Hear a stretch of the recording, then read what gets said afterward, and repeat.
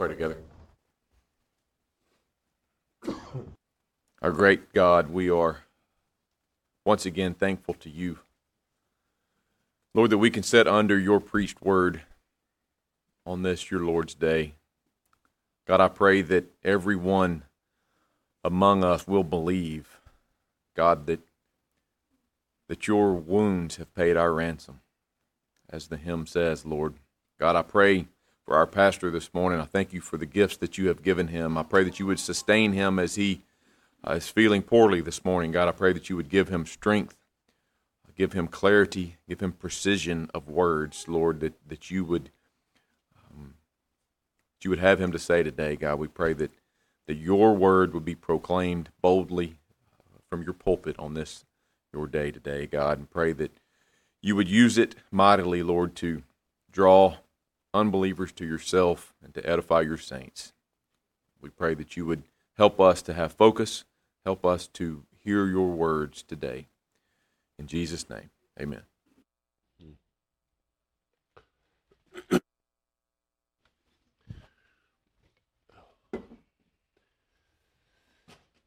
Thank you, brother.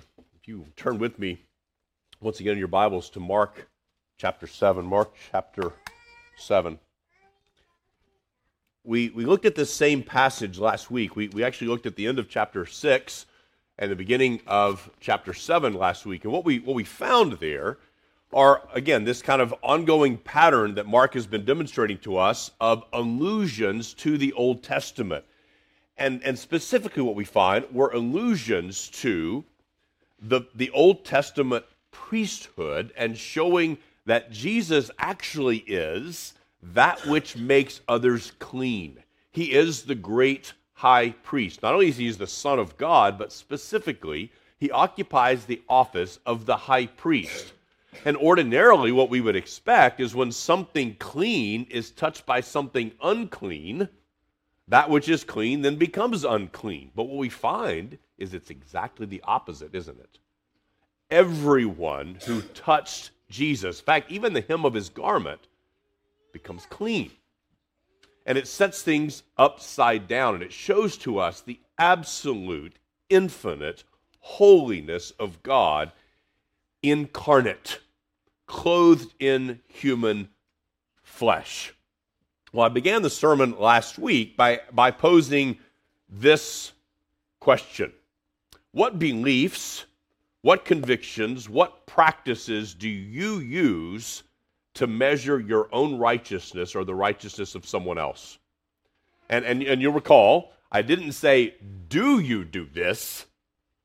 I'm assuming the answer is yes, because it is with me too. The question is, what are they? What are those standards? What is it that you use to judge your own righteousness and the righteousness of others? And what we discover in the text, and I'm going to read here in a moment again from Mark chapter 7, 1 through 23, what we discover is that the Pharisees would have answered that question very clearly. And one of the main things that they would have said was, oh, I have an answer. If they don't wash their hands when they come out of the marketplace, they're not righteous. They're not holy. They are not true followers of Moses and Abraham. They are not true followers of the Lord. And what we see here is a glimpse of Jesus as the high priest pushing back against that and saying that's not the source of cleanliness. That's not the source of righteousness. And so what we looked at last week as we worked through this text was that there were really two things that came to the surface in the text. One is that we really have to understand what's the true source of corruption. What's the true source of defilement? What is the true source of iniquity? And the Pharisees, again, their answer would have been very clear. It's Gentiles. It's the world. It's the marketplace. It's the places we go and the things we touch. That is the source of our uncleanness. Now, we also read that Jesus had an entirely different answer, didn't he? It is what comes out of a man that defiles him. It is not those things that go into a man, which don't touch his heart. They go into his stomach, and Jesus literally says those go into the latrine. They don't defile a man. What defiles a man is what comes out of him, his own thoughts. Well, so that's number one. We have to understand that the true source of corruption, the true source of sin and uncleanness. But secondarily, or related to that, what's the true source of cleansing? And again, the Pharisees would have given one answer. Well, the source of cleansing is the tradition of our elders. The tradition of the elders, which says you have to wash in just a certain way. You have to immerse your hands in water and ritually cleanse them in just a certain way in order to be clean. Well, Jesus presents himself in a quite different manner. He presents himself as the one who makes clean by faith and faith alone. Now, what I want to do today is come back to this same text, come back to chapter 7, verses 1 through 23, and ask this question. What happens if we get this wrong? So we have a true source of corruption given to us here in the text. It's man. It's defilement that comes from within. And the true source of cleansing is not within, but without. It is the righteousness that is alien. It's foreign to us. It is the righteousness which comes by faith in the Lord Jesus Christ alone. What happens if we get these things backwards? If we get them out of order? If we get them upside down? Or we neglect them entirely? What are the consequences of that? The title of today's sermon is Leaving the Commandments of God. Well, that ought to give you a hint as to the stakes. The stakes are such that, and Jesus makes this plain, that there's nothing less than an abandonment of the Word of God, its authority and its sufficiency, if we get these things wrong. If we misidentify or misdiagnose the source of corruption, or if we seek to apply a different remedy to that corruption, the stakes are high. So there is a danger of man-made religion. There's a danger to man-made religion. What we find with the Pharisees is not a victimless crime. And the spirit of the Pharisee, in a sense, in many different ways, continues to live on, doesn't it? And if we're honest, the Word of God will help us to discover where that spirit of the Pharisee still resides in us. It still resides even among his people. So we have to ask the question, what happens if we do not properly diagnose the true source of corruption, uncleanness, and sin? And this question applies to whether we're thinking about ourselves or someone else. As parents, what happens in your parenting if you don't truly and accurately diagnose the cause of your children's folly? If you don't accurately diagnose the reason that they act a fool sometimes. If you don't diagnose that correctly, you're going to apply the wrong solution, aren't you? What happens if we do not discern correctly the true source of cleansing, the true source of righteousness? So let's consider today the dangers and damages of man-made religion. I don't often employ alliteration, but it just happened to work out really well this week. I'm going to give you four. What are four dangers? What are four damages of man-made religion?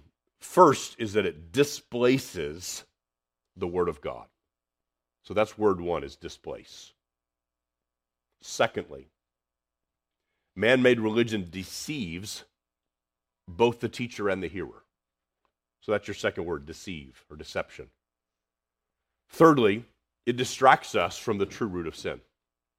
So that's your third word, distract. And fourthly, it discourages the faithful. Discourages the faithful.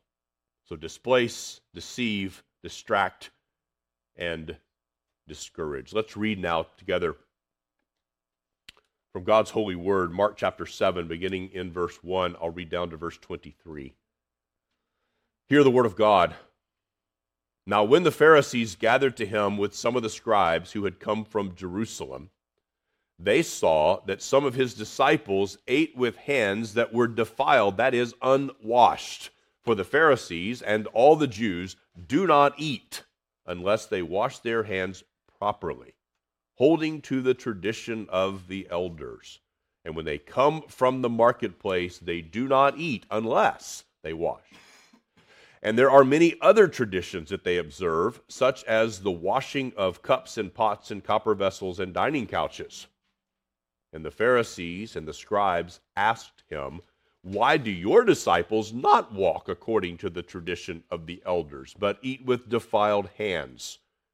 And he said to them, "Well did Isaiah prophesy of you hypocrites, as it was written, the people honors me with their lips, but their heart is far from me. In vain do they worship me, teaching as doctrines the commandments of men." You leave the commandment of God and hold to the tradition of men. And he said to them, "You have a fine way of rejecting the commandment of God in order to establish your tradition. For Moses said, 'Honor your father and your mother,' and whoever reviles father and mother must surely die. But you say, if a man tells his father or his mother, 'Whatever you would have gained from me is korban,' that is, given to God, then you no longer permit him to do anything for his father or mother, thus making void the word of God by your tradition that you have handed down. And many such things you do." And he called the people to him again and said to them, "Hear me, all of you, and understand. There is nothing outside a person that by going into him can defile him, but the things that come out of a person are what defile him." And when he had entered the house and left the people, his disciples asked him about the parable, and he said to them, "Then are you also without understanding? Do you not see that whatever goes into a person from outside cannot defile him, since it enters his heart, enters not his heart, but his stomach, and is expelled?" Thus he declared all foods clean.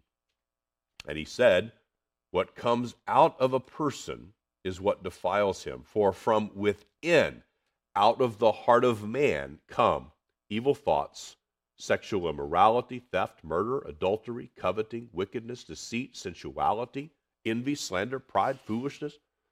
All these evil things come from within, and they defile a person." May the Lord bless the reading of his word. Let's consider our first D. It displaces or dishonors the word of God. The first danger of man-made religion is the one that's most dire. It's the one that's most immediately threatening, the one that is most damaging. Man-made religion displaces, it dishonors, it diminishes the authority of God's word. And Jesus goes immediately right to this key danger. He shows how the traditions of the elders is nothing less than a direct assault on the unique authority of God's word. It is a direct frontal attack on the authority of God's word.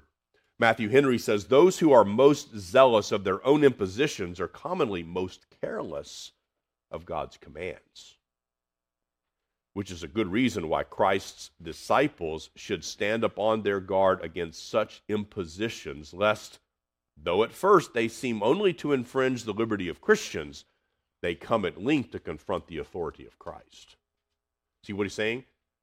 It may seem like at first that this is just merely an imposition on my Christian liberty, but what comes next is always to confront the authority of Christ himself. And Henry is exactly right. When we add to the Word of God, it is never, ever, ever merely an addition on top of the Word of God. It is always, always, always subtraction by addition.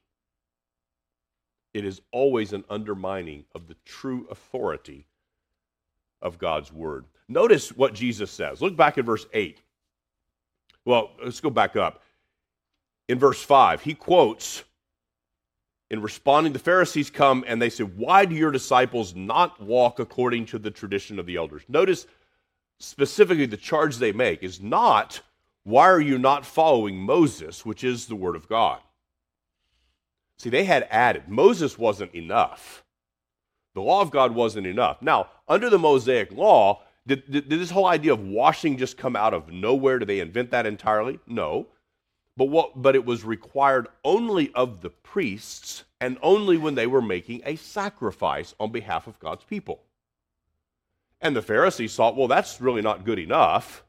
We need to make this more universal so that it applies to everyone under every circumstance. See, they added to the Word of God. God had given a provision for his people to maintain a purity in their worship, and he said, no, now it applies everywhere in every circumstance. And so they come to Jesus and accuse him of not managing his disciples appropriately because they were eating in discordance to the tradition of the elders. And they eat with, I'll use air quotes, defiled hands. And Jesus immediately goes to Isaiah. And he says, well did Isaiah, can you imagine this scene? He looks at this entourage from Jerusalem and all of their official pageantry and their robes and their phylacteries and all of this formal religious aura. And he looks at them and said, Isaiah prophesied about you hypocrites. Well, how's that for a conversation starter? Well did Isaiah prophesy of you hypocrites. This people honors me with their lips, but their heart is far from me. In vain do they worship me, teaching as doctrines the commandments of men. See, this wasn't new. This was not something new at all. The fathers of the Pharisees had been doing this for generations, all the way back to the time of Isaiah and even before that. They were adding to the Word of God. Now look what Jesus says in response to that. He quotes Isaiah and said, Isaiah speaking of you men, you are hypocrites. But look at verse 8. You leave the commandment of God. And the Pharisees would say, we didn't leave the commandment of God. We just augmented it a little bit. We just added to it. Jesus said, no. You don't add to the Word of God without actually leaving it. Look at verse 9. And he said to them, you have a fine way of rejecting the commandment of God. Then look overhead at verse 13. Thus making void the Word of God. You see, Jesus, in three different ways, says you leave the commandment, you reject the commandment, and you make void the Word of God. And what they have left at the end of all of this is not God's Word at all.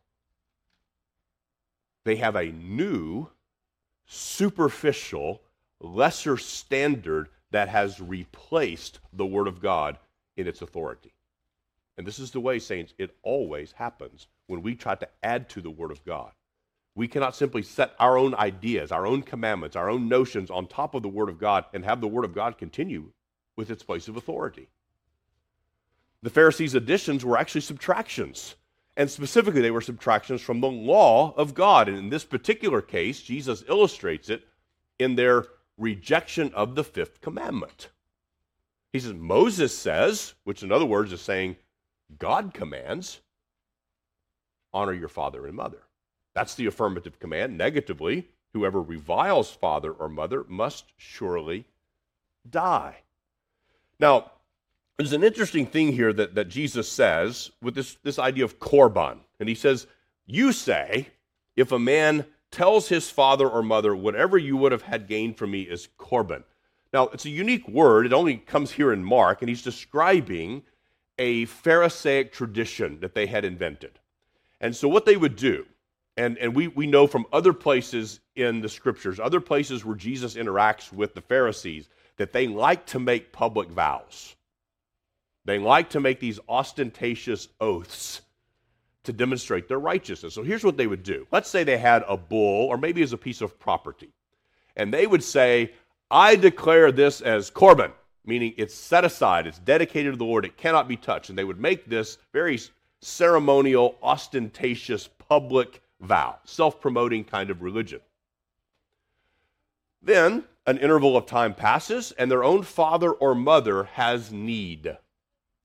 And they would sit back in all of their holiness and say, well, Dad, I would love to help you, but, my fields I've described and dedicated as korban. Now, what should have happened? They should have renounced their foolish, self-serving vow and obeyed the law to serve their parents rather than their own tradition. So see, they were adding, but they were actually taking away. So they were adding to the Word of God by developing this whole elaborate system that God had never commanded them.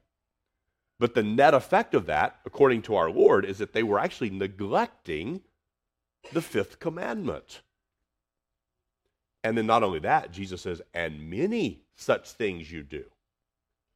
Now think about this, even up to this point in Mark so far. Think back a couple of chapters. Jesus was in the synagogue on the Sabbath day, and there's a man with a withered hand. And the Pharisees used that occasion to try to trap him. Is he going to heal a man on the Sabbath or not? Now, what does the sixth commandment require of you? That you do good to your neighbor, that you promote his life if you can. Here's a man injured, and Jesus had the capacity to heal him, and the Pharisees sat back in all of their holiness and said, you can't do this on the Sabbath day. Luke tells us that it was the man's right hand, which probably means it was his provision. Now we're dealing with the eighth commandment. The eighth commandment says don't steal, but the positive side of that says go and work with your own hands. This man couldn't work. You see, they were adding to the rules and regulations that were never there on the Sabbath. And now they're breaking this, they're setting aside the sixth commandment because they've added provisions with respect to the fourth. They're setting aside parts of the eighth commandment because they're adding to the fourth. But not only that, Jesus tells them, guys, the Sabbath was made for man, not man for the Sabbath. So they've actually, the very command that they're seeking, at least ostensibly, they're trying to uphold, they're actually undoing by their hypocrisy. See, do you see what Jesus is saying? There's many other things like this that you do. And of course, we could go to multiple places. I could show you where he criticized them for the way that they took vows. And so they took these vows, which were supposed to promote honesty, and they were actually using them to promote dishonesty. So the ninth commandment. And of course, the 10th commandment is over and over and over again violated by their covetous hearts. So we could prove probably 1 through 10 of all the commandments where they had torn them down by adding to the Word of God. So you see what Jesus is doing? This is subtraction by addition. He's saying that you are leaving the commandments, you're rejecting the commandments, you're making void the Word of God by seeking to add to it. Brothers and sisters, will we see that this is no small thing? To add to the Word of God, to add commandments to the Word of God, to say that something is sin that God has not said is sin? It's a very serious matter. It is not good for us to add to the Word of God. But I want to hasten to say on the other side, what Jesus presents to them. He says, what you should have done, honor your father and mother, and whoever reviles father or mother must surely die. That is the law of God that you've neglected. Brothers and sisters, it is not legalism to insist that we obey the law. That's not legalism. Legalism takes all kinds of forms, and it is pernicious, it is deadly, but it is not legalism to say God's word says this and we have to obey that. That's not legalism. Legalism is adding to the Word of God. It's adding to the Word of God. All Christians, indeed all humans, are bound to obey God's holy law. And the intent to please God doesn't make it right. If we say we're going to add something else to God's word because we want to please Him, that doesn't make it right just because we feel like it's right. J.C. Ryle makes this observation. I think this is really helpful. He says it very succinctly. He says, the first step of the Pharisees was to add their traditions to the Scriptures as useful supplements. The second was to place them on a level with the Word of God and give them equal authority. The last was to honor them, meaning their own traditions, above the Scriptures and to degrade Scripture from its lawful position. This was the state of things which our Lord found when He was upon earth. Practically, the traditions of men were everything, and the Word of God was nothing at all. Obedience to the traditions constituted true religion. Obedience to the Scriptures was lost sight of altogether. This was subtraction by addition.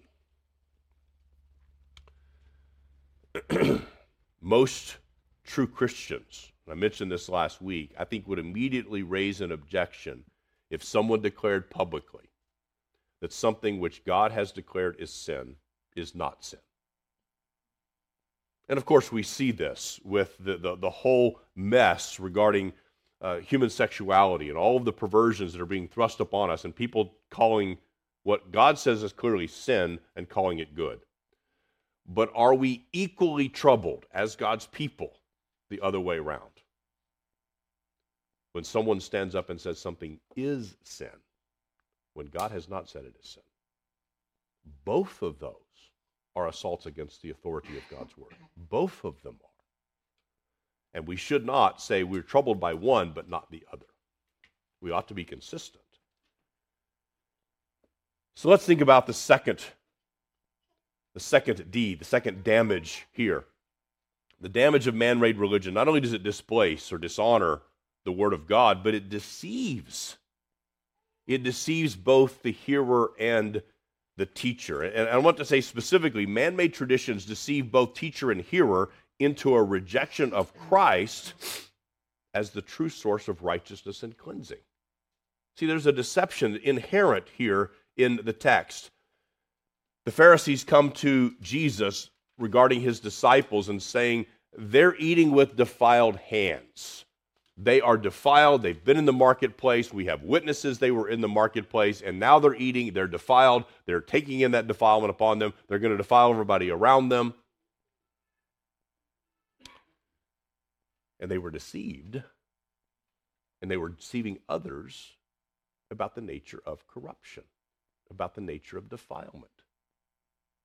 Man-made religion deceives even the very sincere.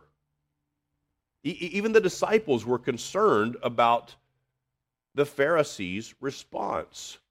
In Matthew's gospel, it records that at this very point, the disciples come to Jesus and said, because Jesus said, what goes into a man doesn't defile him, it's what comes out of a man that defiles him. And the disciples go to Jesus and said, the Pharisees were offended by that.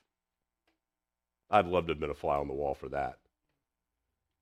But see, they were genuinely troubled by this.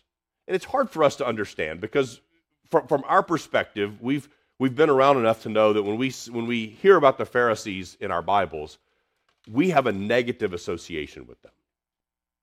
But that was not the case for your average Jew in the first century. They could not imagine someone more righteous and holy than the Pharisees. And if you didn't believe them, just ask the Pharisees.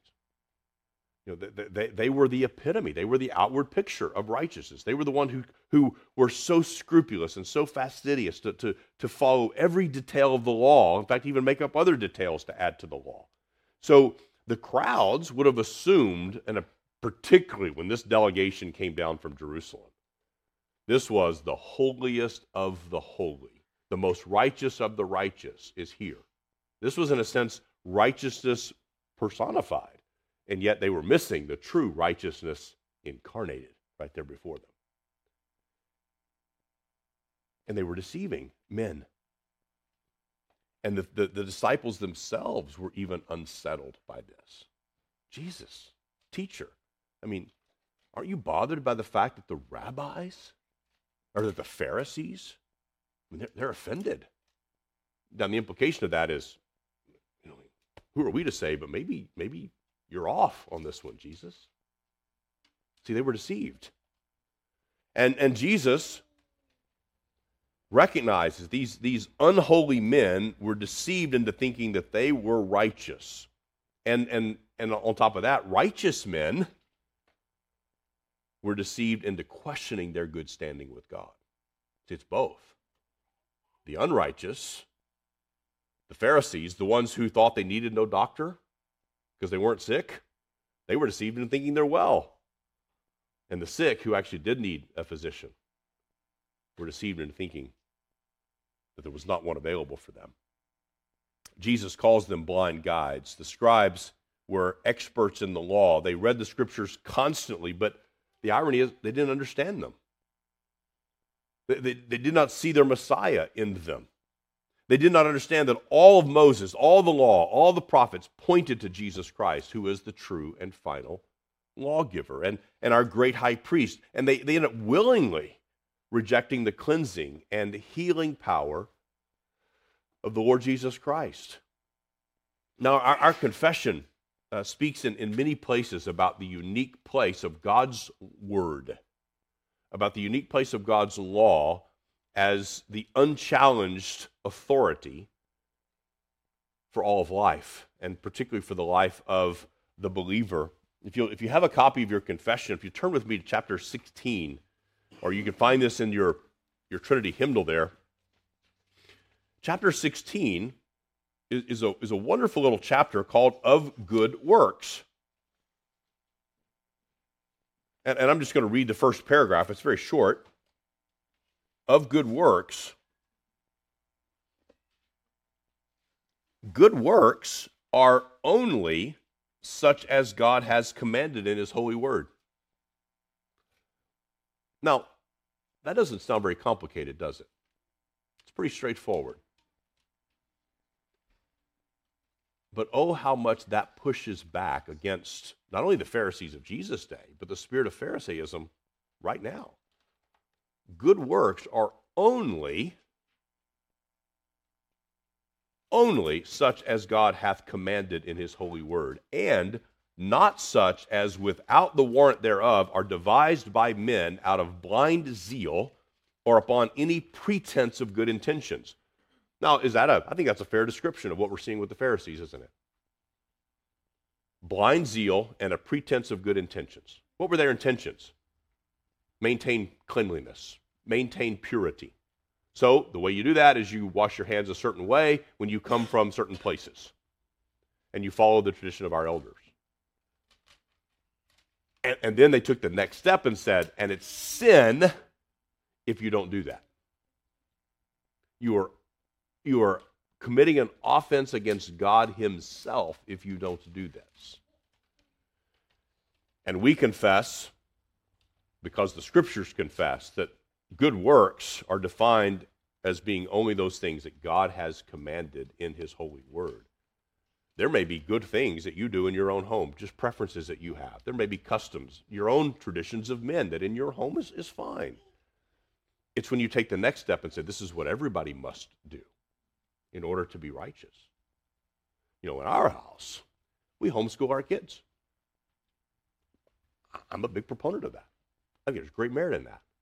But then I take the next step and say, God requires this of everyone in order to be righteous, in order to be holy, in order to be pleasing and acceptable in His sight. I don't have the authority to do that, and neither do you. I can say in my home, we have a date night every single week and have for years and years and years. It's wonderful. It's a blessing. But it would be a breach of my authority to say, you must do likewise, and if you don't, you're in sin. Because God doesn't say to do that. It's a blessing. It's been helpful to us. But it's not sin not to do that or do something different. Those are just a couple of examples. I'll turn with you one other place in our confession, chapter 21. Chapter 21 is one of the most foundational and important doctrines of the entire Reformation. It's the idea of liberty of conscience. If you read John Owen and John Calvin and many of the other reformers, they will write frequently on this matter of liberty of conscience. And coming out of, a little bit of the history, coming out of the Reformation or coming into the Reformation, the central issue was, how is a man justified before God, right? Rome had their answer by a combination of works and grace. The Reformers said, nope, the Bible's pretty clear. It is by grace alone, through faith alone, in Christ alone that one is justified by God. Full stop. That was doctrine, we could say, 1A of the Reformation. But doctrine 1B, the next most important, and it was a very close second, was the doctrine of liberty of conscience. Liberty of conscience. I'm going to read from paragraph 2 in this case. It's, again, another short paragraph, but look what it says. God alone is Lord of the conscience. So this gets to the very heart level, not just our outward deeds, but our inward thoughts, what accuses us, what convicts us of sin, and also what tells us we are right with God. God alone is Lord of that conscience and has left it free from the doctrines and commandments of men. Now, Jesus particularly brought a passage out of Isaiah. It says, you teach as doctrines the commandments of men. See, that was a problem. It was a huge problem. You're teaching as something that God has commanded, what actually only men have commanded. And because of the nature of the atoning work of Christ and that which he purchased for you if you were in Christ, he purchased for you a freedom. And part of that freedom was freedom from the doctrines and commandments of men, including your own doctrines and commandments. He has left it free, your conscience, he has left free from the doctrines and commandments of men which are in any way contrary to his word or not contained in it. So that to believe such doctrines or to obey such commands out of conscience is to betray true liberty of conscience, and the requiring of an implicit faith and absolute and blind obedience is to destroy liberty of conscience and reason also. And this is why Jesus did not tell his disciples, look, guys, just wash your hands. Let's just go along. I mean, for the sake of peace, let's don't cause a problem. Just go wash your hands, and it's not that big a deal. Jesus recognized the gospel itself was in jeopardy, which again is why the very same reason, and we go to the book of Galatians, why Paul said this whole circumcision matter is very serious. If anybody thinks they're justified before God by taking on circumcision, now they've obligated themselves to the whole law, which they cannot obey. Circumcision itself, it's nothing. It's adiaphora. It doesn't matter one way or the other. But if you believe that's how you're justified before God, now it matters. See, the Pharisees were deceived regarding what a good work is. And they were deceiving others. They thought because they wanted, and the tradition of their elders said, you should wash your hands. That's a good work. And now we're going to impose that on others. And Jesus said, it's not contained in the Word of God. Moses never commanded that. So it cannot be a good work. And your consciences cannot be bound to that. They were also deceiving their hearers and themselves with respect to how is it that someone can be made clean. See, they assumed a defilement that wasn't there and then offered a solution that wasn't biblical. Their hearts were deceived, the crowd believed that the Pharisees must know what they're talking about when it comes to holiness, when it comes to righteousness. I mean, come on, look at their robes. They got to know what they're talking about. Look at their reputations. Surely they know what they're doing. They were deceiving those around them. You know, Gene and I were involved in youth ministry in the late 90s. And that was maybe the zenith of the so-called purity culture in the late 90s. And working with youth and the purity rings and the purity ceremonies and the events, and those all started with really good intentions. Because surely, it's a very, very good thing to declare to young people to flee from sexual immorality. Right? That's the law of God. Flee from sexual immorality. It's also a very good thing to encourage them and urge them to pursue moral sexual chastity before the Lord. That's a good thing. But we also witnessed that many of those teachings began to creep and veer into a modern Pharisaism in which purity was defined externally. Purity was defined only according to the body, only according to the outward self, and sometimes even worse, and particularly with a young woman, if she had, I'll use air quotes again, lost her purity, there was no hope for her. She was defiled and unclean. But did the apostles agree with such teaching? I mean, not at all. I mean, consider Paul's testimony to the Corinthian church in 1 Corinthians 6. He says, or do you not know that the unrighteous will not inherit the kingdom of God? Do not be deceived, neither the sexually immoral, nor idolaters, nor adulterers, nor men who practice homosexuality, nor thieves, nor the greedy, nor drunkards, nor revilers, nor swindlers will inherit the kingdom of God. And such were some of you. But you were washed, You were sanctified. You were justified in the name of the Lord Jesus Christ and by the Spirit of our God. You were made right. You are not what you once were. God has set you free. He has delivered you. He is the source of your purity. Should you pursue sexual chastity? Yes, absolutely. Should you flee from all sexual immorality? Absolutely. Pray that it would be so. But is your purity only established by your outward activity? No. No. I saw a quote this week from a Reformed Baptist pastor I really liked. He said, "Error will always be smuggled into the church under the guise of greater piety." Error will always be smuggled into the church under the guise of greater piety. See, the Pharisees wanted a greater piety, didn't they? And they went about it the wrong way. So we see this man-made religion displaces the Word of God. It deceives both hearer and teacher. And thirdly, our third D, it distracts. It distracts. And particularly, especially, it distracts from the true root of sin. Man-made religion distracts us. It diverts us, our thinking, from seeing and dealing with the true root of sin. And you know what? Jesus takes this seriously. Something happens in verse 14 that I don't recall. I know I haven't seen it yet in Mark, but this is very rare. Normally the crowds are pressing upon Jesus, and he's doing everything he can to get a respite, to push them back a little bit. But here, he called the people to himself.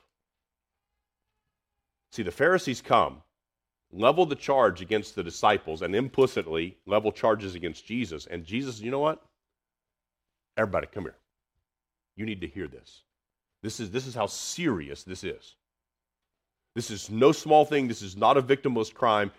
You all need to hear this. And what does he say? Hear me, all of you, and understand. There is nothing outside a person that by going into him can defile him, but the things that come out of a person are what defile him. See, Jesus recognized the whole crowd was distracted now.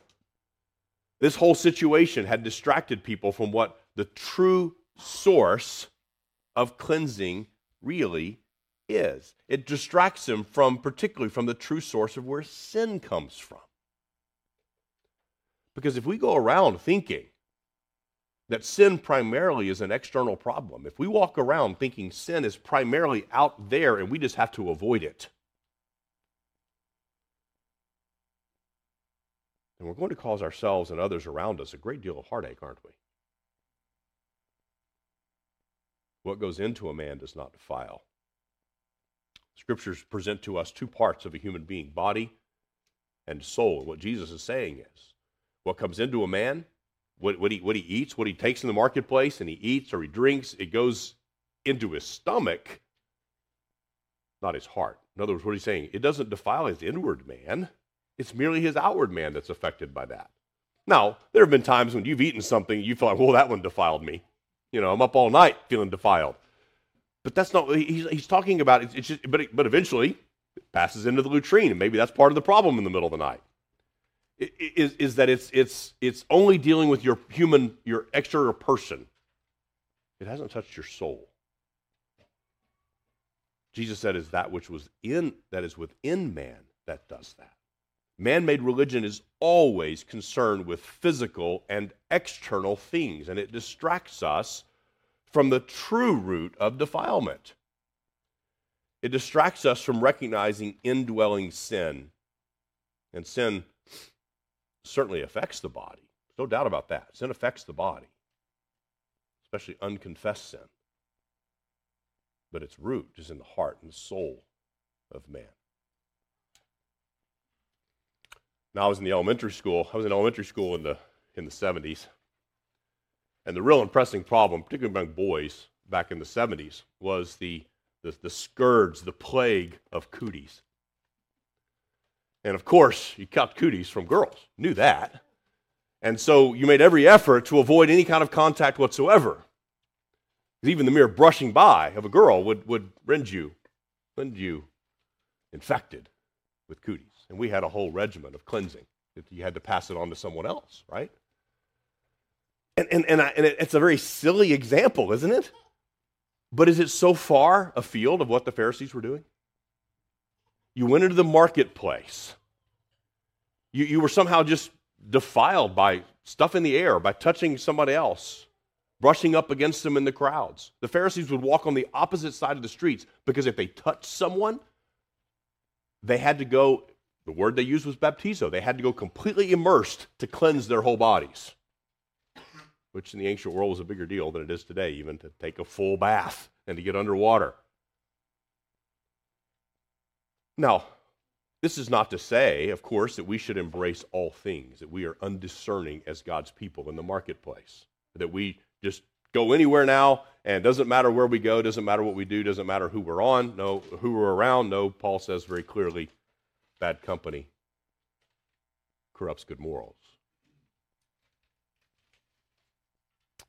There may indeed be great temptations for us in the public square, in the marketplace. The scriptures are very clear that we are assaulted daily by the world, the flesh, and the devil. But the world is not the source of our uncleanness. That's the distinction we have to make. And when we neglect the real root problem, when we're distracted and we're too busy thinking about these other extraneous rules and we forget the true problem is me. Your true problem is you. When we neglect that, we also neglect the true cure and cleaning up external things, whether it's our behavior or our words or our actions.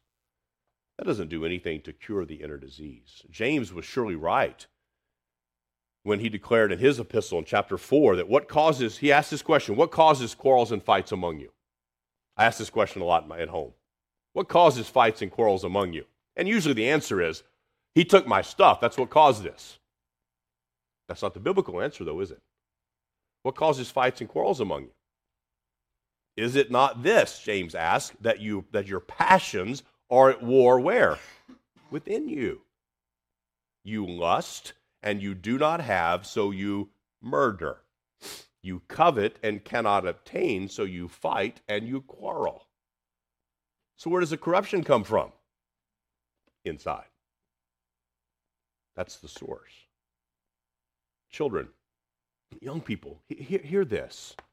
If you're here today and you've not turned to Christ to heal you of that inward corruption, if you've not placed your hope, your trust, your faith in the Lord Jesus Christ to be the only one who can cleanse you from your sin, the only one can heal you from those sins, those faults that you are aware of that exist within you, you have to realize you will never be able to heal yourself. You will never be able to cleanse yourself. Do not be distracted by a system or a set of rules to say that this will work to solve the problem for you. Only Christ can do that. If you're sick with an infection, and this season we've seen a lot of just bizarre illnesses and infections, even among our church body, and you may take a medication for a particular symptom, for a headache or a stuffy nose. But that doesn't do anything to kill the virus, does it? It's treating symptoms. And sometimes in a physical sickness, you need an outside cure. You need something to act upon you from the outside to heal you of that disease. And with spiritual sickness, we must always have an outside cure. We must always have an outside cure. We must turn to the Lord Jesus Christ. We must believe that He died to take away our sins. We must believe that His word, His promises are true.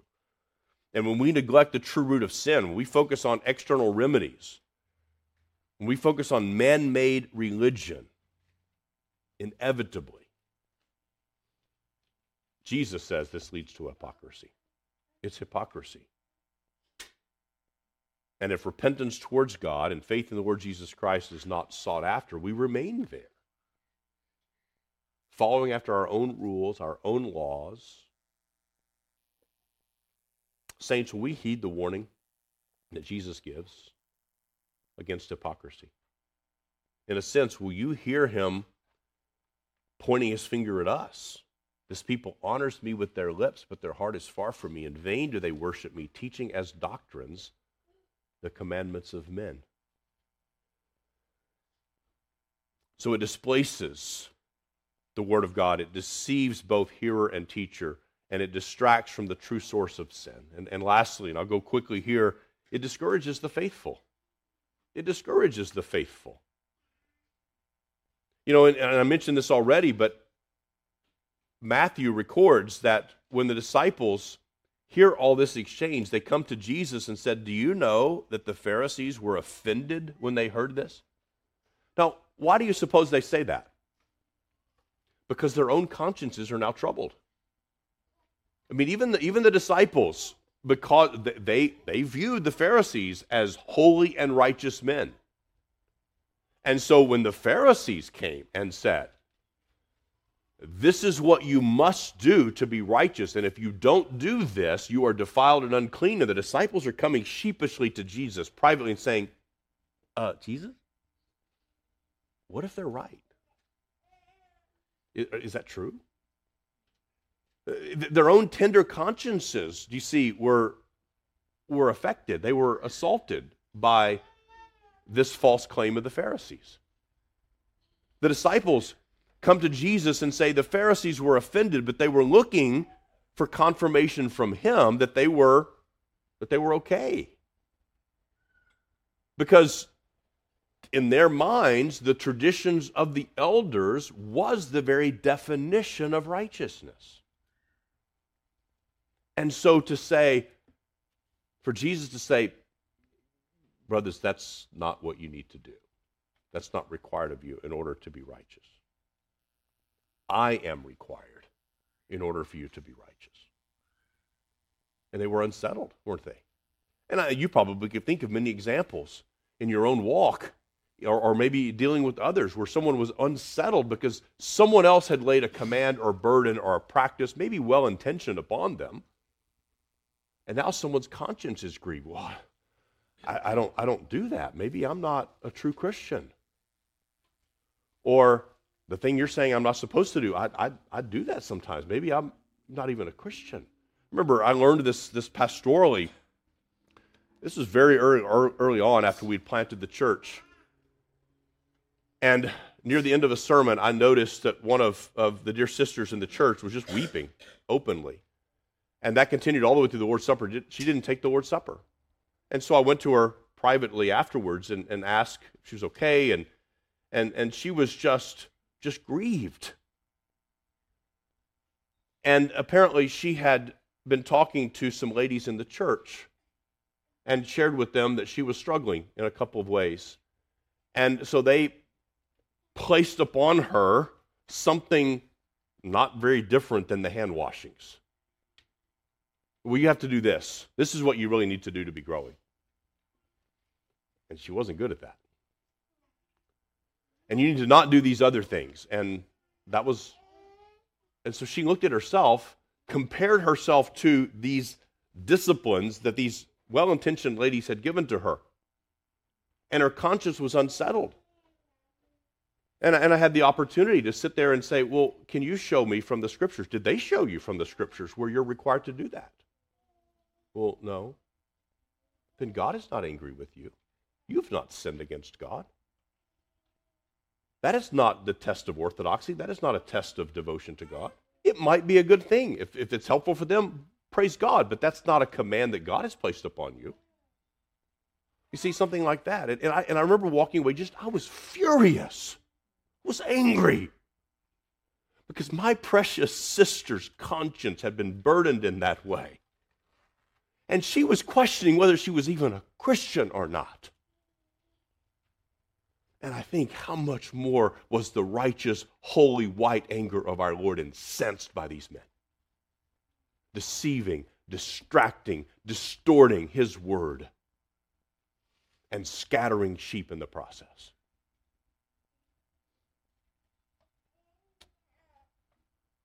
And many such things you do, was his statement to the Pharisees. And I was dealing with this sister, and the circumstances were different, but the situation has come up. I can't even count how many times. And especially as folks have come to us out of more legalistic traditions, and I get questions like, "Pastor, is it okay to do X, Y, or Z?" So, what does the Word of God say? Well, my previous pastor said, "Stop. What does the Word of God say?" And I think about Peter when he stood up at the Jerusalem council, and there was this whole, hullabaloo that had erupted over the issue of circumcision and dietary laws with respect to Gentiles being saved in mass and coming into the church. And some of the Jews were saying, no, in order to be Christians, we're thankful they're here, mostly, kind of, but we're glad, but they've got to become Jews first. They need to be circumcised. They need to keep all the law of Moses. Then and only then can they become true followers of Christ. And so the elders from Jerusalem, all the representatives from various churches met. This was the first associationalism. And they met and were described in this way in Acts 15, verse 6. The apostles and the elders were gathered together to consider this matter.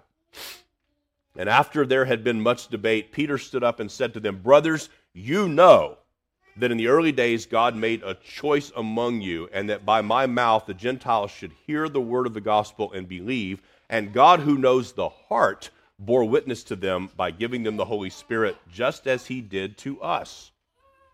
And he made no distinction between us and them." He's talking about Jews and Gentiles. "Having cleansed their hearts by faith. Now, therefore, why are you putting God to the test by placing a yoke on the neck of the disciples that neither we or our fathers have been able to bear? But we believe that we will be saved through the grace of the Lord Jesus, just as they will." You see what he says? The Gentiles their hearts have been cleansed by faith, just like ours. They were not cleansed by ritual or ceremony or law. They were cleansed by faith in the Lord Jesus Christ, just like us. Why then would you add to them burdens that our fathers were not able to bear and we were not able to bear? Why would you do that to them? These are our brothers. May the Spirit of the living God give us understanding, saints. And perhaps he's convicted you today of the sin of adding to God's word. Perhaps you've been in some ways victimized by this. And I pray that the Spirit of God would give your conscience a settled comfort in the Lord Jesus Christ and his word, the authority and the sufficiency of his word. We need to understand the true source of corruption. That just needs to be fixed in our minds. The true source of corruption is inward. It is inward. Again, temptations come from outside. Not disputing that. That's a fact of life. But it's only because of the inward corruption. Our Lord Jesus faced outward corruptions all day, every day, didn't he? He faced temptations of all kinds, and those temptations were never met by an inward desire that lusted after those things. For you and I, it is not the case. We also need to recognize the true source of cleansing. And then meditate upon what's the harm? What's the damage? Again, not a victimless crime. So if we confuse true source of corruption and we confuse true source of healing, what's the consequence for that? And according to the Lord Jesus, just in this text alone, we see at least 4 damages, dangers. It displaces and dishonors the word of God. It deceives both the teacher and the hearer. It distracts from the true root of sin. It discourages the faithful and unsettles the consciences of God's people. May the Lord give us understanding. May he give us grace to believe and to hold fast to the authority of his word, to be satisfied with his word alone. Amen. Well, let's give our attention to prayer now. Lord Jesus, we thank you that you are our great high priest. And you've also often and also spoken to us this morning as our great prophet who teaches accurately the things of God, the greater Moses, the true lawgiver. You've also spoken to us as our king, the one who has every right to rule and reign over us, but who is also the one who provides benevolently and protects us in all things. We pray that your grace would abound, that we as your people would understand your word, would believe it, would be satisfied in it, and that we would forsake desires that remain in us to add to your word and to make those additions binding upon our brothers and sisters while we go on neglecting the weightier matters of the law. We confess that we have done exactly that. We've sought to bind the consciences of others. We've neglected your law. And we pray that by the power of your Spirit, we would understand and discern those things in ourselves. And according to the righteousness of Christ, we would flee from that and be satisfied in him alone. Amen.